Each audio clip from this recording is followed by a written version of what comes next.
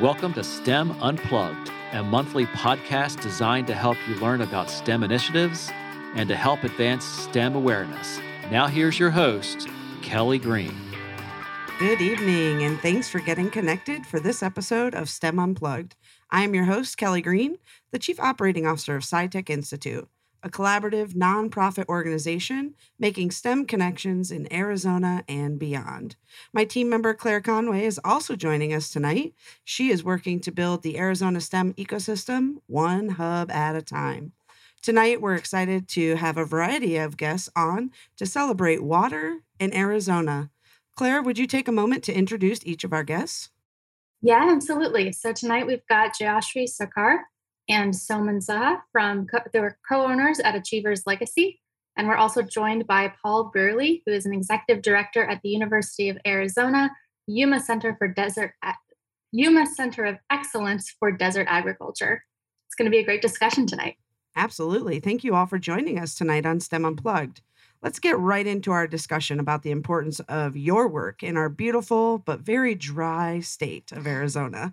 Let's start with Jay. Could you tell us a little bit about your career path and what got you interested in chemical engineering and water purification? Thank you. Thank you for having us here, Kelly. This is a very good question. I had never planned to be a chemical engineer. I knew I wanted to be an engineer. But chemical engineering was something I stumbled upon when I was getting into admissions because I got a scholarship. I had no idea what doors it would open for me. That's incredible. I was good in chemistry, so I thought, chemical engineering, chemistry, I think I can do it. Right? Just out of high school, you don't really know a whole lot about what Absolutely. it takes. But as I started learning, I realized chemical engineers impact the environment. Mm-hmm. And I was sold. That's awesome. What a great story. Yeah, what an inspiring story. Thank you for sharing. Soman, can you tell us a little about the diversity of fields water can impact and a little about your background too? Actually, can I add to Jay's background for a moment? Yeah, I think she forgot to mention that she has a PhD in chemical engineering and she did a bunch of research in nanotechnology. Oh, that's incredible. And she's a humble brag over here. Yeah, so I just wanted to take the time to do that. Congratulations. And, Thank you. It has been a beautiful experience. Nanotechnology, as I said, it opened up a lot of fields for me, and air and water are two very, very important elements for overall health and well-being. Yeah, so absolutely. It was a no-brainer to, especially after COVID, a no-brainer to support a cause that impacts lives all around the world. Incredible. Yeah. So my name is Soman Saha. I have, my background is also in chemical engineering. I have a PhD from Wisconsin. Loved the school. Can't say I always studied a lot, but I somehow did my PhD. So that was good. And then, after that, I worked in management consulting, primarily in business and technology. We essentially got serious about our business and entrepreneurship journey about 2 years back when COVID hit. And to answer your question, Claire, in terms of water is like the source. First of all, we'll start with the fun stuff. Anything we want to drink, we need water, right? All the beverages, right. Soft, hard, whatever you want to say, right? So any kind of water sports we want to do. Mm-hmm. And think of a world where we don't have beaches around. And water is important for plants, greenery, life. Yeah, life in general, right? Absolutely. Yeah. And in terms of Arizona, water is a big topic nowadays, especially with everything that is happening. I'm sure Paul will talk about all of that, especially with the Colorado River, what is happening and so on and so forth, the increasing population. Right. So, so agriculture, water, all kinds of industries use water for different things like manufacturing industries and so on and so forth. Yeah, so the way we see it, water is life of whatever we call life as. Mm-hmm. Water and air both go together. You need them both. Well, I think Paul would agree, being from the ag perspective, how efficient or productive is desert agriculture, Paul? I wanted you to share a little bit about the Arizona ag water story and share a little bit about your journey yourself. Sure. My journey is not unlike Jay's journey. I grew up on a farm. I was pretty good at math and decided I wanted to do something with math, but I didn't want to teach. And the only thing besides teaching that I could think of for math was to be an engineer. So not really knowing what an engineer was, I went to school and became an electrical engineer, computer scientist, and did that for a while. Actually worked with the guy who writes the Dilbert comic strip, if that gives you some idea of that's so cool. the environment I was in. So I lasted about 5 years doing that, and I headed back to agriculture. And I've been in production agriculture. I've been in sort of public policy of agriculture, and now I'm more in ag research. So yeah, so that's sort of the technical side. I mean, I could talk for hours about water, but I guess I did want to get across the point that in Arizona, the majority of the water is used for agriculture. And so it's definitely an important component. People often ask, what's the story about ag water? And I always say there's not one story about ag water in Arizona. You have so many different sort of sources of water and uses of water. And just to break it down, for example, where I'm at in Yuma County, we divert all of our water from the Colorado River and utilize that water. And La Paz County above us does that too. And then you have 3 counties that are connected to the Central Arizona Project, Maricopa, Pinal, and Pima County. That is Colorado River water, but it's all managed and flowing through the Central Arizona Project, which has different water rights and different management. And then you've got counties like Graham and Greenlee and other places that are on, they have their own rivers, the Gila River or others, but often under decrees with Indian water rights and things like that. So they have their own set of rules. And then you have counties like Mojave and Cochise that depend completely on groundwater. And that again has its own set of rules and issues and all of that. So that's kind of setting the stage on the water story in Arizona. You asked me too about efficiency. Do you want me to go into that a little bit? Sure. I think it's important to even think about, you went to school in Wisconsin. There's no shortage of water and snow. I'm from New York, right? So understanding that Arizona, when I came here, I didn't really understand all of the Central Arizona Project and, the canal systems. And so it was very interesting to me from being from a very moisture-rich environment, coming to the desert and how do people survive, with the hot air and lack of water. So I think it's really interesting that you shared that perspective. But yeah, let's jump into the efficiency, with agriculture being the number one use of water. How efficient are we in Arizona? Yeah. And again, it varies around the state, but I think people's natural reactions sort of is, well, why are you growing food in the desert? That's kind of a waste of water. And, it turns out, like in a place like Yuma, if I was going to take the Colorado River and consider it to be a big bathtub of water and figure out where would I want to grow food, I'd actually want to do it here. Our first of all, our soils aren't pure sand like people might think of Arizona because we're in the Colorado River basin. So over the eons of time, Colorado River would flood and recede and flood and recede and leave its sediment behind. So we have good soil. We have year-round growing conditions because this is the sunniest place on earth. And it almost never rains here. So why is that important? You always think, well, you want it to rain, but farmers don't want it to rain here because it allows them to control all the inputs to the crops. And you get exactly the amount of water that the crop needs for the crop, for soil health, for different things. But you control how much and when.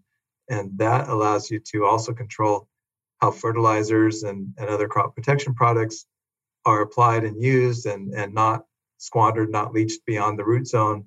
So it turns out to be a very reliable and very productive environment, more so really than almost any place in the world. And combine that with being able to grow year round, and you have just some amazing productivity and again, quality. In some measures, we're in the top 0.1% of all counties in the United States as far as ag production. And an example of the quality is companies like Barilla that you buy pasta from. They actually import wheat grown in Yuma to make their pasta because the quality it's quality and quantity are reliable and very high quality, can mix with other wheat and bring the quality up. So this is a heck of a place to do agriculture, and it's very different than most other places in the state and even in the world. That's That pretty is incredible. fabulous. Almost like a system, almost like a predictable system of agriculture. Love it. That's a great way to look at it because it is. The more I learn about it, just things like they have rotation crops. So we grow vegetables. We produce 90% of the wintertime leafy greens for all of North America. But then as those get harvested, we rotate into melons and cotton and wheat and Sudan grass. And you'd think, well, they're just growing something in the off season, but actually there's very practical reasons they do that. Those crops can utilize any leftover fertilizers. They have deeper roots, so they'll go down and pull the fertilizers out of the ground, and they help with soil health. They help, there's a lot of thought and a lot of work has gone into every part of the system here, and it does let the efficiencies get up. A lot of times people think drip irrigation is the way that is the only way to get really high efficiency, but it turns out the systems they have here, they call them high flow, high turnout systems. So they're big canals, big turnout systems. The fields are leveled, laser leveled or GPS leveled every year. So they're dead level. There's no runoff, and the water just goes out there and covers it all equally, very rapidly. And so it's the efficiency of that rivals drip irrigation without all the expense and the plastic and everything else. So I could go on, but yes, it is a system, and I find it fascinating. It's so. I mean, I've driven by the fields, and we learned about the Gentry last year, the water, the agriculture out near Pima County, the very large drip system machine. I don't know exactly. I'm acting like I know exactly what it does, but the technology that goes into the ag here in Arizona is very impressive. And, so talking about the laser level and the flat ground so that the water distributes evenly, there's a real science behind that, which is why, of course, we invited you to the conversation to talk about how efficient we really are as a state, especially in Yuma County with I don't know if everybody heard him say, but the leafy greens for all of North America. Is that what you said? That's incredible. So understanding that a desert state is providing for all other states is pretty phenomenal in my opinion. And Canada.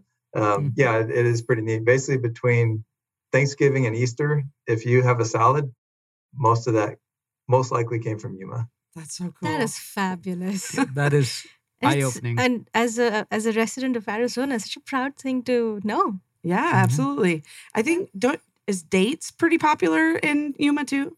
Dates are popular here. There's about 5,000 acres of dates, and if you think about how many trees that is, and all the trips up and down each tree to prune, thin, pollinate, harvest, all the different things they do, very labor intensive.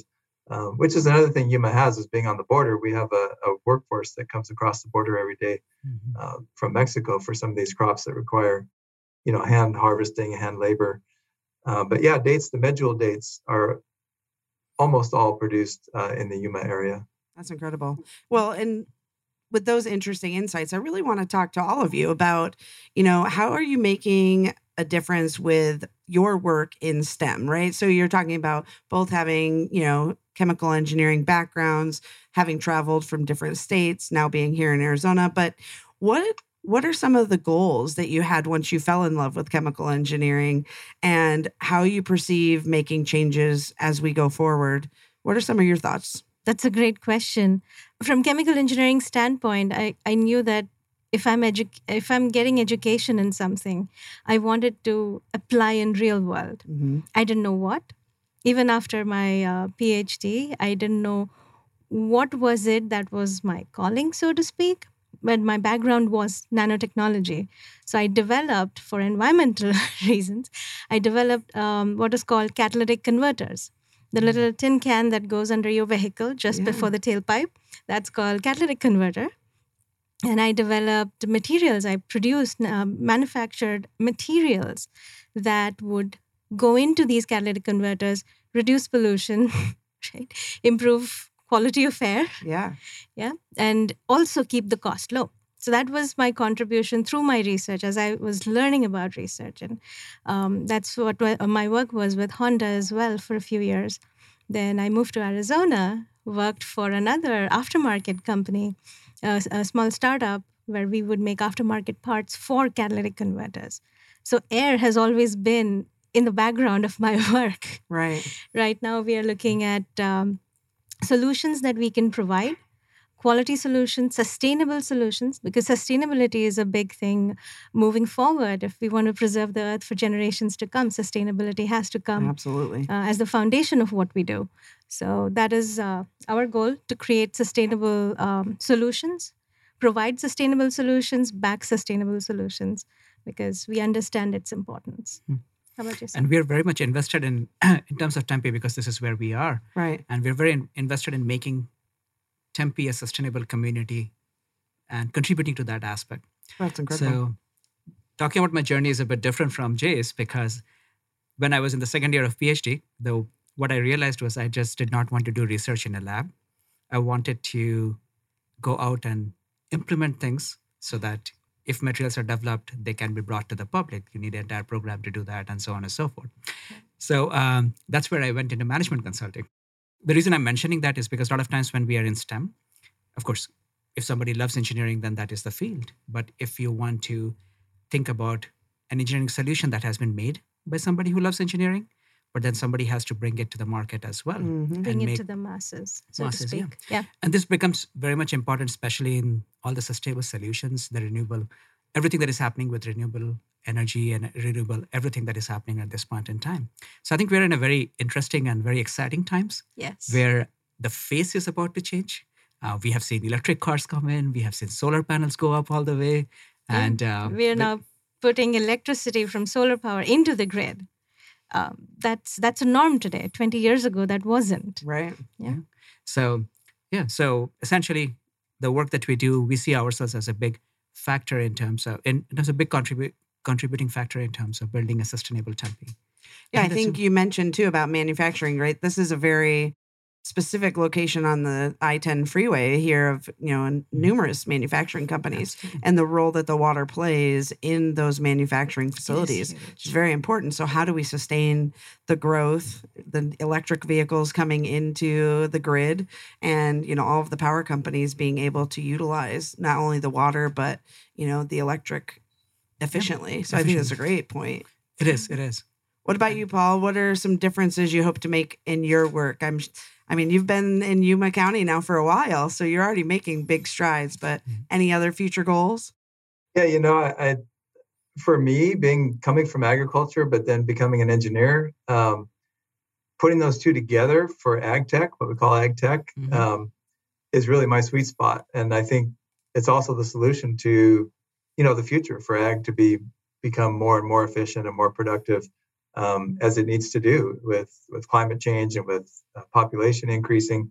So I'll give you an example. Our largest project here, we've been doing it where I think we're in our 6th year now. We're measuring crop water use of all the major crops and rotation crops here. That kind of data hadn't been done for like 50 years. So the varieties change, conditions change, growing systems change. So we're getting good data, and this is really high-tech stuff where these systems called eddy covariance systems are put out in the field, and they measure very precisely all the heat fluxes and energy balances and everything else to exactly measure what's the evapotranspiration of the crop. But we're also looking at the impact of soil salinity. So salts build up in the soil. There's salts in the water. We're at the bottom end of the Colorado River that's been accumulating salts. And then we're so hot and dry that when it evaporates, it leaves behind more salts. And there's a number of reasons that we build up a lot of salt. And when you get too much, especially tender crops like lettuce and spinach and things like that, you can't produce them. So we built up this large database over these 6 years and this is working with U of A scientists and USDA scientists. And we measure this precisely in the crops. And you get this database of exactly what the crop needs, which is, a component of what you need to do. But because of the salt buildup, you also need to add some additional water to the system that leaches the high concentration of salts down below the root zone. And so the farmers are good at doing that. But the question is, can we measure exactly what they need to do? And with each crop, is it adding salinity? Is it leaching salinity? Once you know that, you can better match your rotation crops and better quantify the water that you need to use. So using that large database, which can be used for a lot of different things, we are working with the U of A team to develop a mobile app so that farmers will get recommendations when they need to water, how much they need to water, and it'll track the salt balance in the soil so they know at some point they need to add this much water to get the salts out of the root zone. So, and that ties into weather stations, so you have real live current weather, as well as satellites. One of our researchers from the USDA is tied in with NASA, and he's actually about to retire, but he's really excited because satellites have held promise for so many years, and it's always, they're going to do this, they're going, and they never really did. They had limitations, like they only came around every 2 weeks, and if it was cloudy, then you didn't get a reading, and then it was a month till you got your next reading, and that's no way to impact crop production. So now some of these satellites, even the free ones, you can get every other day information. A place like Yuma, where we almost never have clouds, it's a pretty reliable source. And so and they can do thermal imaging and different kinds of imagers. And so that all feeds into some of these management tools. And so I think, as efficient as agriculture already is, it's going to become even more efficient in the future, thanks to technology. That is so cool. I'm curious. We talked a little bit about sustainability. I'm wondering, Paul, do you think there are any misconceptions that people might have about sustainability and water use in agriculture, especially here in some place like Arizona? Yeah, I think there's a lot. That's a good way to put it. There's a lot of misconceptions. And again, starting with just if you're farming in the desert, that's probably wasting water. And that's really not the case. It's efficient and it's productive. I did a whole little commentary video on looking at what are some of the supposedly easy solutions, right? Use drip, use plant crops that use less water, fallow the fields.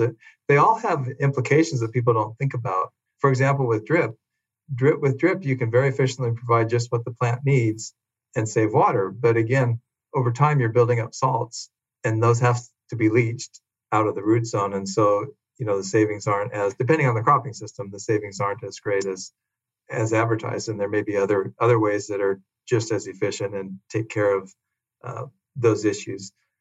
And you talk about planting crops that use less water. Well, that's terrific if you have a market for it, but growing a crop is not unlike, in some ways, manufacturing chips at an Intel factory. You have investment in capital equipment, right, and in land.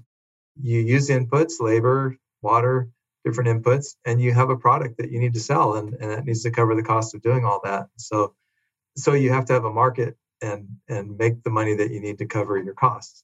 I could go on, but yeah, there's a lot of misconceptions, but I think, one too is to think about what are they doing with the water? It's not really, quote unquote, the farmers using it. It's producing the food that we all eat. So really that water is being used on us. And most people I know like to eat 3 times a day. So it's kind of important we keep that in mind too. I'm a big snacker.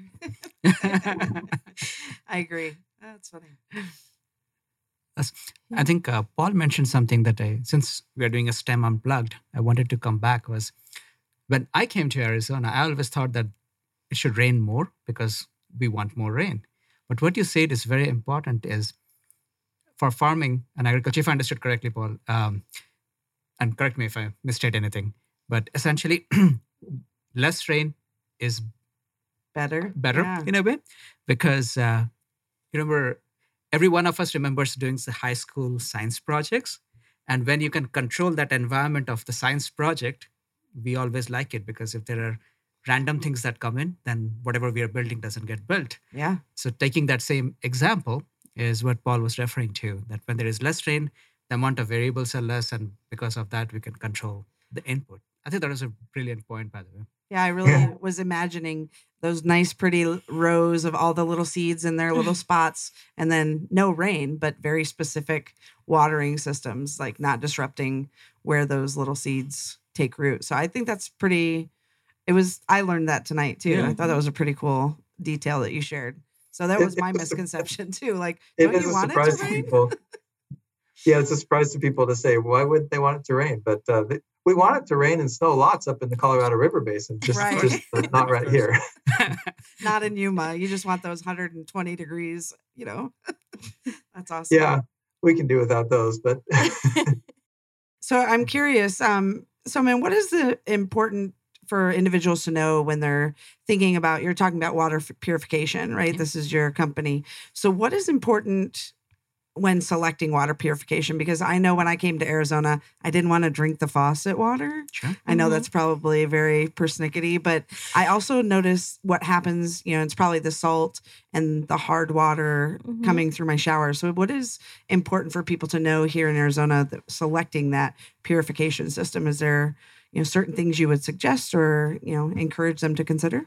Absolutely. Actually, I'll take a step back, and Jay, feel free to chime in between as well. Sure. So we can go back and forth. A lot of times we don't realize the water that we have also has contaminants that has happened.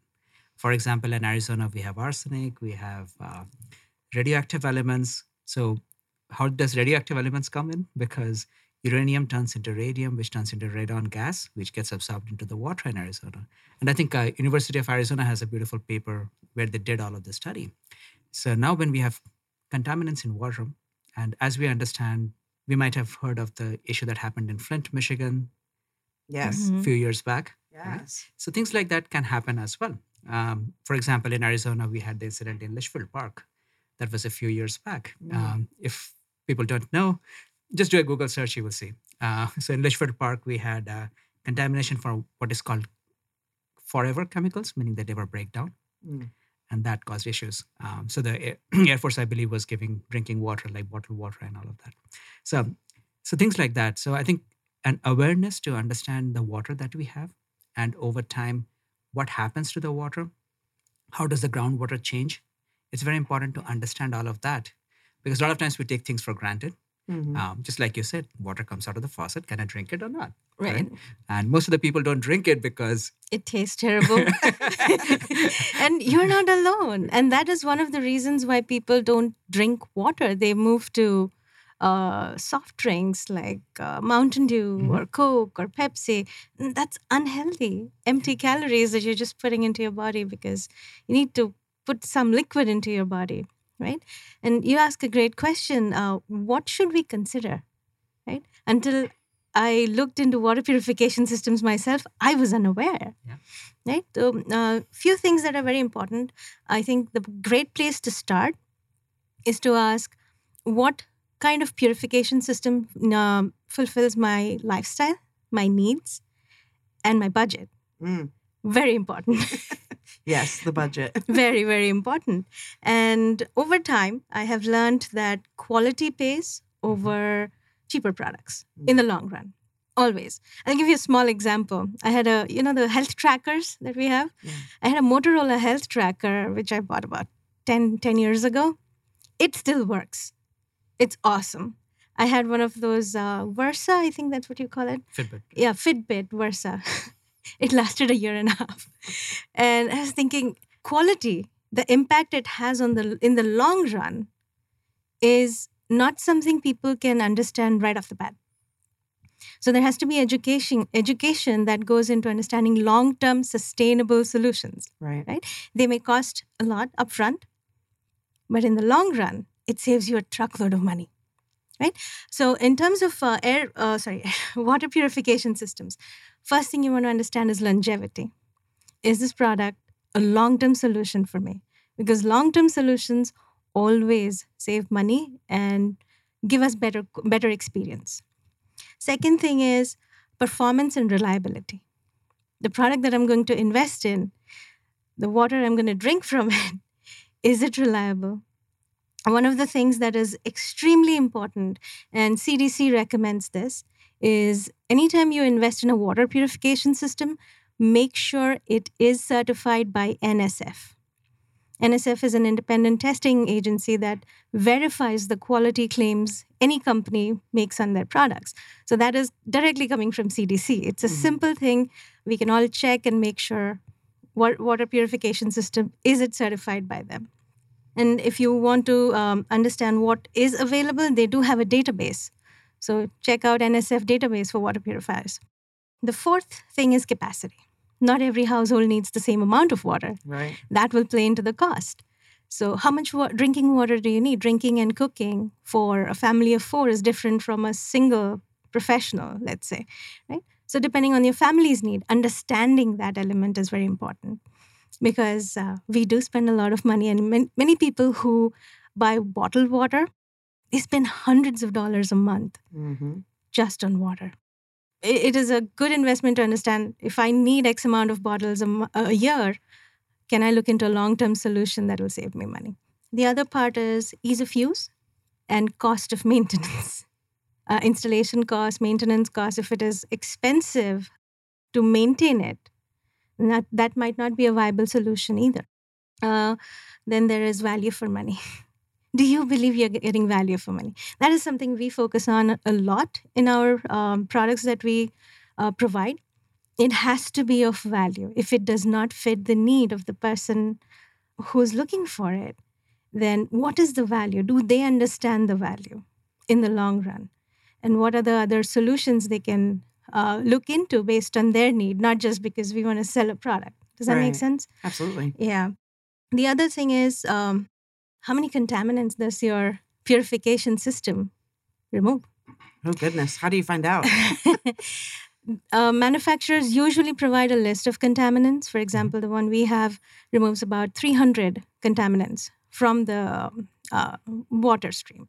It has been tested by NSF, and that sheet is available. If you want, you can call the manufacturer and ask for those sheets for your own awareness, right?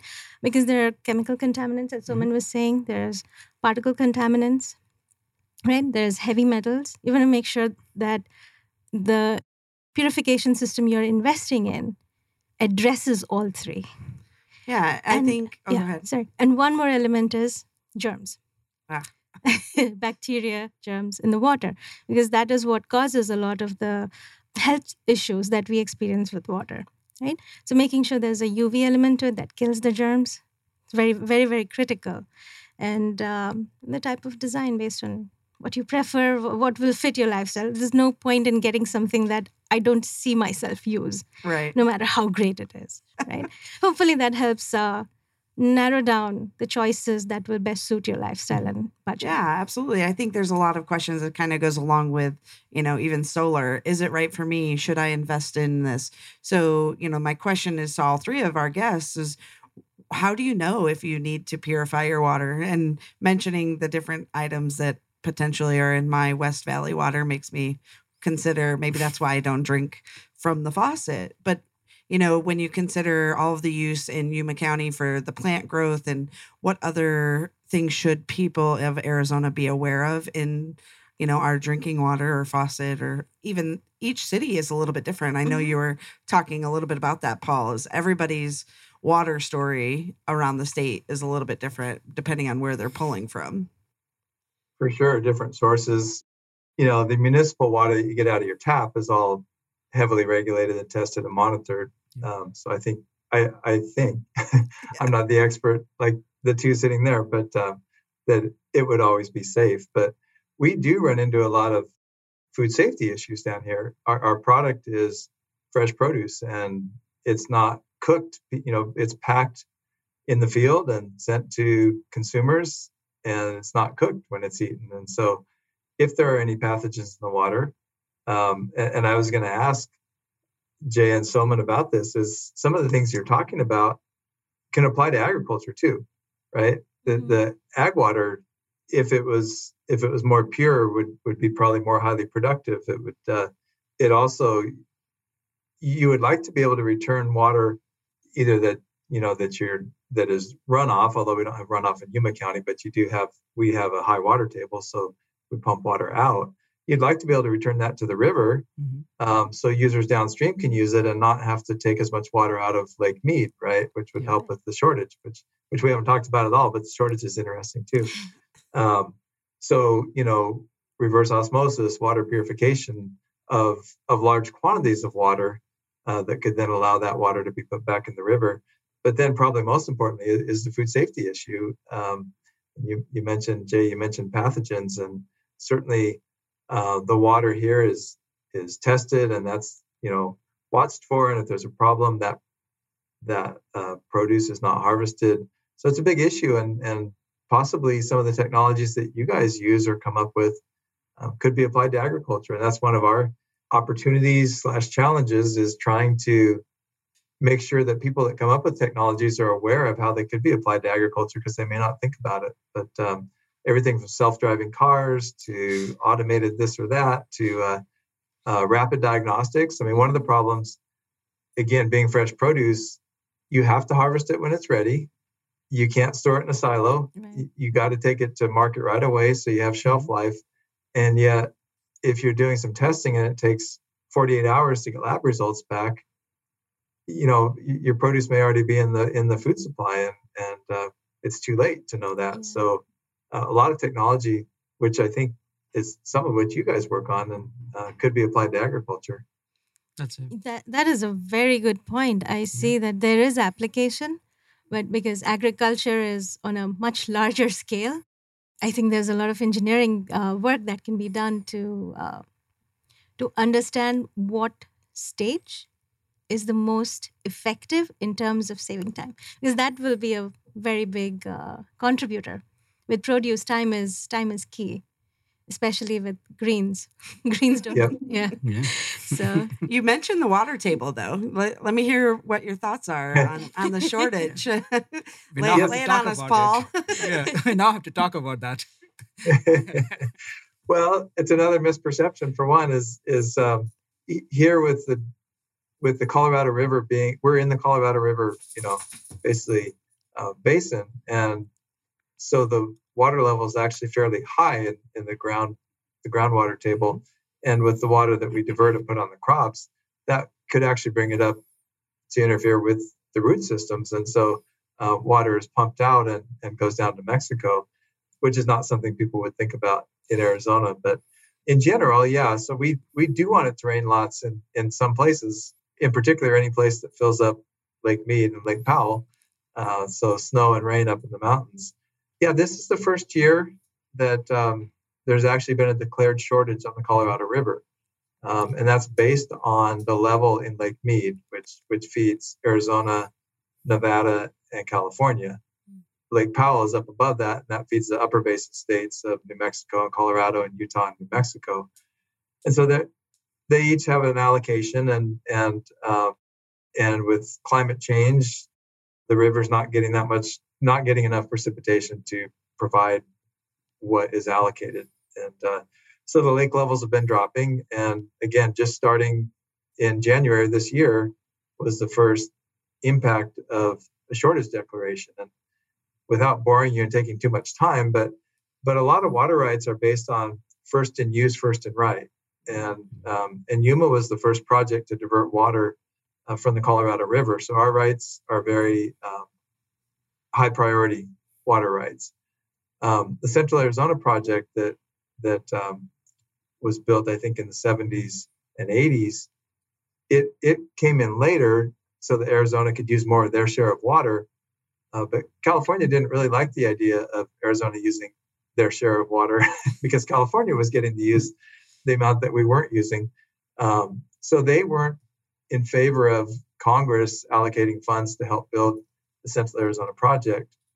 And so in order to get sort of that buy-in, they had to agree to take junior priority water rights. And so when you hear about the shortage and the cutbacks, at this point, it's all on the Central Arizona project, which again serves three counties of the 15 in Arizona. So they're scrambling and that's hitting agriculture in Central Arizona, Pinal County, pretty hard.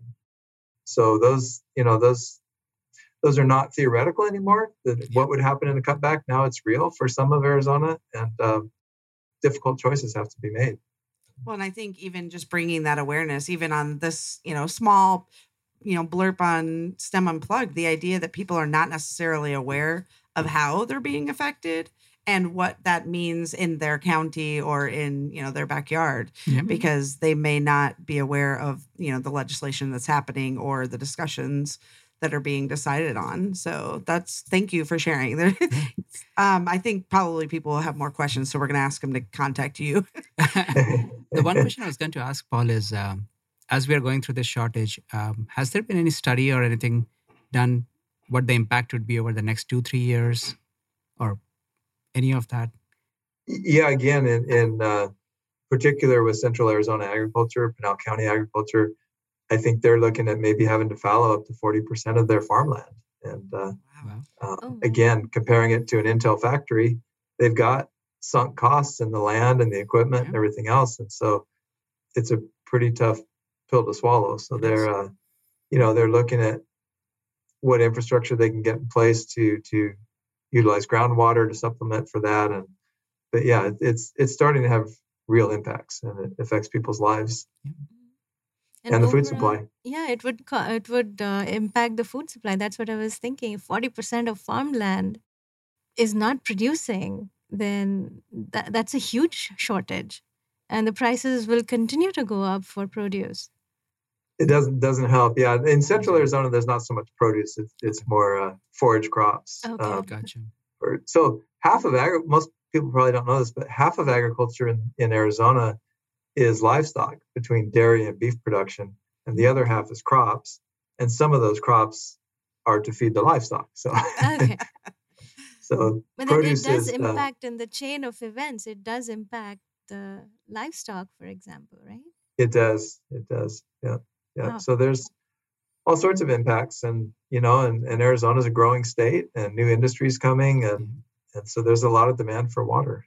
Absolutely. And public policy choices need to be made, and I guess I hope those decisions are made as informed decisions, that they understand how is the water used in agriculture, how efficient, how productive, and also what does that offer to the state as far as green belts, right? And a lot of counties outside of Maricopa County and Pima County really rely on natural resources like water to fire their industries, and without that, they don't have much of an economic base.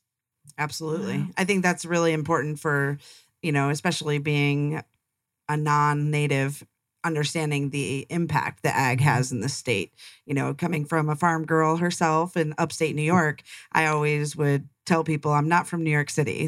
They confuse being from New York, being from the city, but 90% of our state is agriculture. And so I feel like Arizona has a very similar makeup, that people are not really sure what's outside of Maricopa County, outside of Pima County, until they travel, and maybe they've seen the fields, or they've, passed through Yuma, but they haven't really gotten off the 10. So understanding the difference between the corners of our state is really important, and why that snow is so important to Yuma County. So very great discussion so far. We have a couple of final questions. Claire, you want to ask your final question?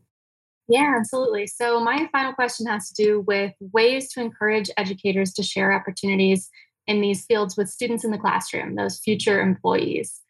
So how can you as STEM professionals support that learning around water use and sustainability and agriculture, or even the career pathways to get into those fields? Any ideas? That is a beautiful question. And you kind of tugged at my heart there, because Good. That's why we like it. I love education. It makes a world of difference in the quality of life around the world, right? Education plays a major role. And if children can learn about things, one way we could help out with what we do is educate about water quality, making the choices for drinking water. For example, bottled water hurts the environment big time, right? And most of the drinking bottles may not be recyclable. They might not be recycled plastic, right? Making children aware of these little choices we make, I think that will go a long way in building a strong future generation. So that's one way we could see ourselves play a role in growing the awareness. Yeah. And I think That's a beautiful answer. Thank you. Yeah. And I was going to come from, because Claire, you also mentioned about STEM side. So I think doing outreach in the high schools, I know it happens, but I think if we can do outreach, especially in the junior and the senior year of high school, where people can understand what does STEM mean, what does it entail, and because a lot of times media and all have created an understanding of STEM which may or may not be right. Yeah. So I think having that awareness and just making it fun for people I because love there's that. yeah. I love what you said because until I sat down and asked myself, water, STEM, water is so basic. Everybody knows water, uses water every day. But how many of us know different ways it is used? Mhm. Not just for drinking, but for cleaning, cooking, daily use, agriculture, big area, right? Our beverages, industrial use, cooling systems, everything uses water. And helping children learn through that because we are talking about water. I'm just speaking in that context. Water is used in power plants. In newer technologies, they are used in for water sports, right? Keeping it fun and just helping children understand how does science of water use, engineering systems, for example, the beautiful agricultural predictable production system that we just heard and learned from Paul, right? That's engineering. Yep.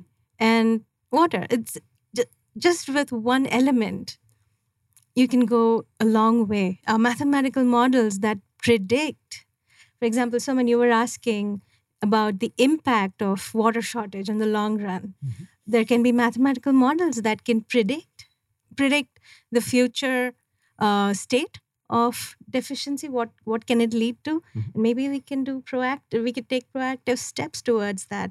So just understanding how technology is not just apps. Right. I know many people think technology means apps. Technology is much bigger than that. Yeah, So I think just having professionals from these different fields, just bringing them together in a high school environment and just maybe share about what they do. And talking about possibilities Yeah. and just taking an offshoot, like we talked about water, but then we also talked about recycled because we're drinking water of bottled water as an Plastics, example. what plastics are recyclable, what are not, how does that impact? Yeah. It's And then amazing. 3D printing comes into all of that. So there's what I'm trying to say, I guess, is just having that awareness and creating that awareness Mhm. in the junior, senior, especially. I think that Yeah, is it a reminds definite me point. kind of how it's made. I remember watching that show Yeah. growing up and understanding, wow, they're using a lot of water to make that item. But again, that goes back to the manufacturing I mentioned earlier, Yes. Yeah. how much is used in the plants. What about you, Paul? Any final thoughts? Yeah, on the education part, a few things came to mind. The U of A, by the way, University of Arizona, is the #1 water research school in the Mhm. maybe the world, at least the country.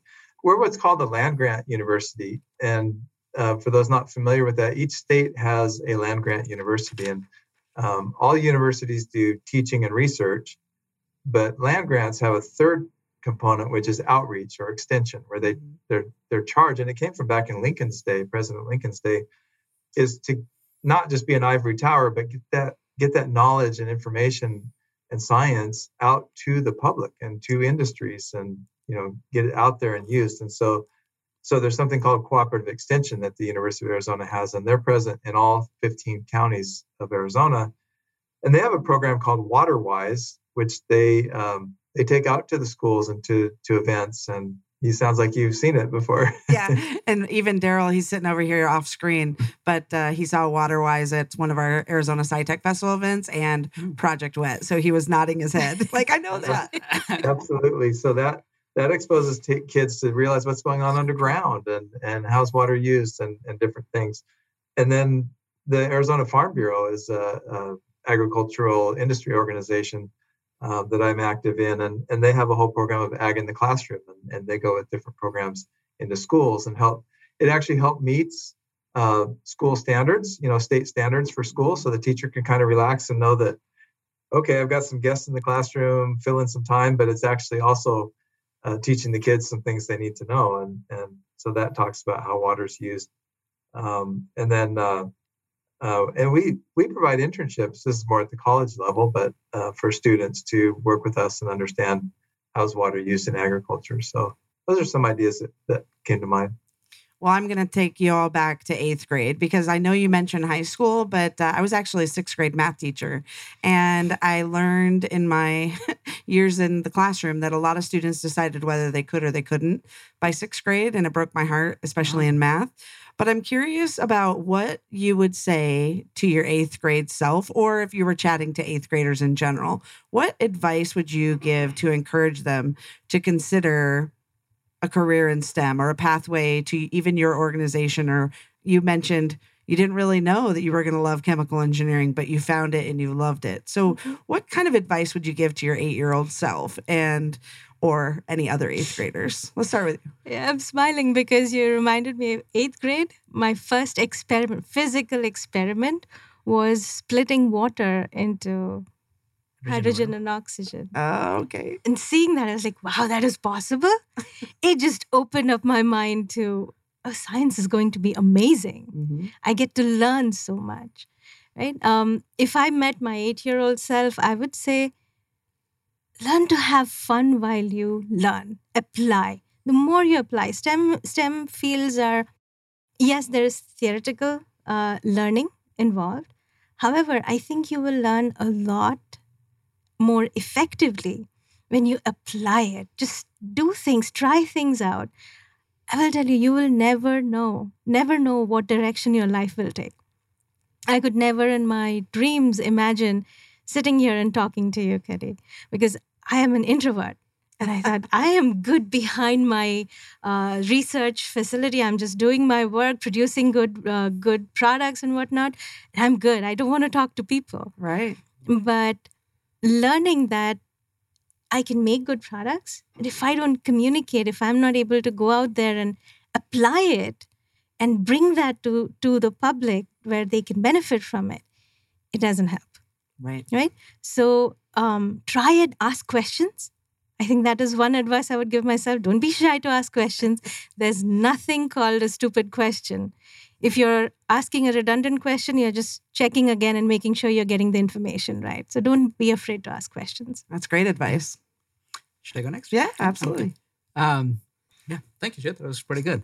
I was thinking of 2 things would be, number 1 would be open to possibilities. Oh, and I keep love in mind. that one. Yeah. And the second one, to my 8th grade, I would say that if you see a problem, if you see something that is not happening, think of solutions that you can, especially in our community, as we are growing up, we all see some things that are not working out, some solution that we can make, which can make life better. Mm-hmm. So keeping that mind open towards that, I think those would be 2, because whenever we find a solution, we want to apply it. And that actually, and a lot of the applications, just like Jay was saying, is from. Yeah, the more we talk to people, the more we share our ideas, we never know what comes out of it. That's great. So not holding it back.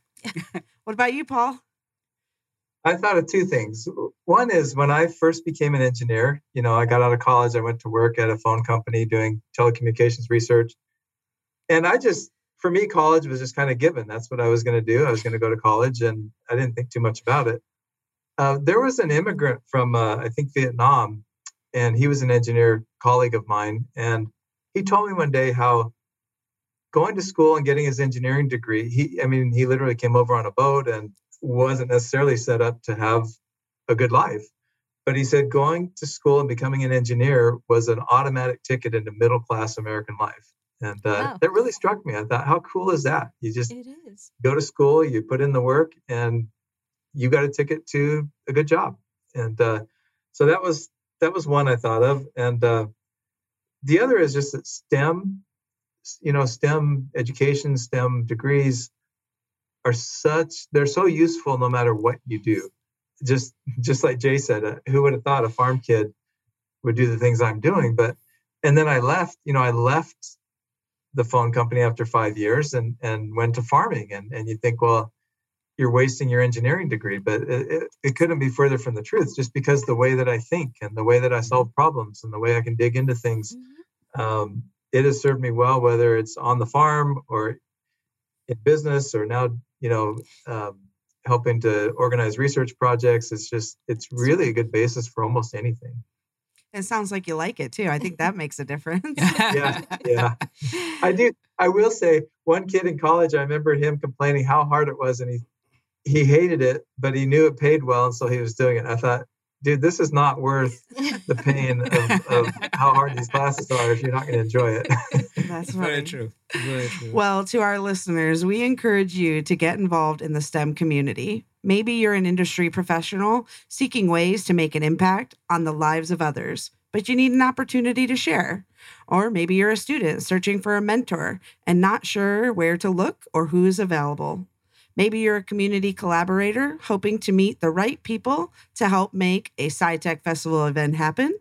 We want to help you get connected to encourage events, tours, showcases, STEM career panels, and more. The 11th season of the Arizona SciTech Festival is happening now, and you have just witnessed a part of it.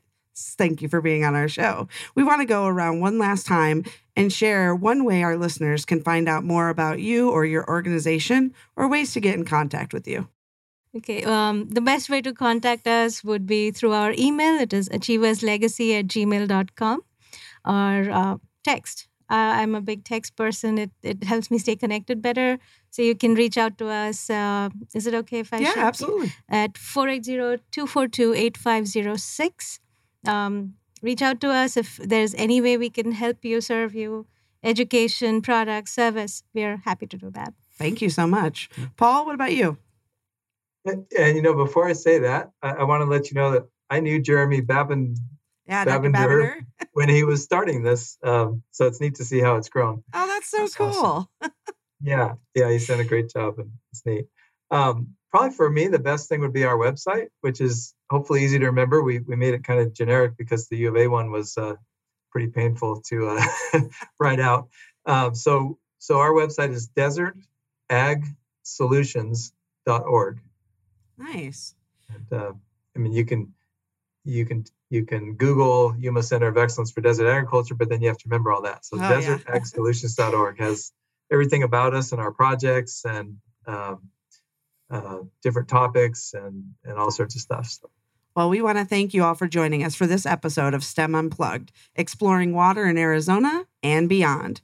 We appreciate all of our guests for being on the show. And if you'd like more information on ways to volunteer or support in organizing an event, let us know. You can check out our website, scitechinstitute.org, and complete the Get Involved form.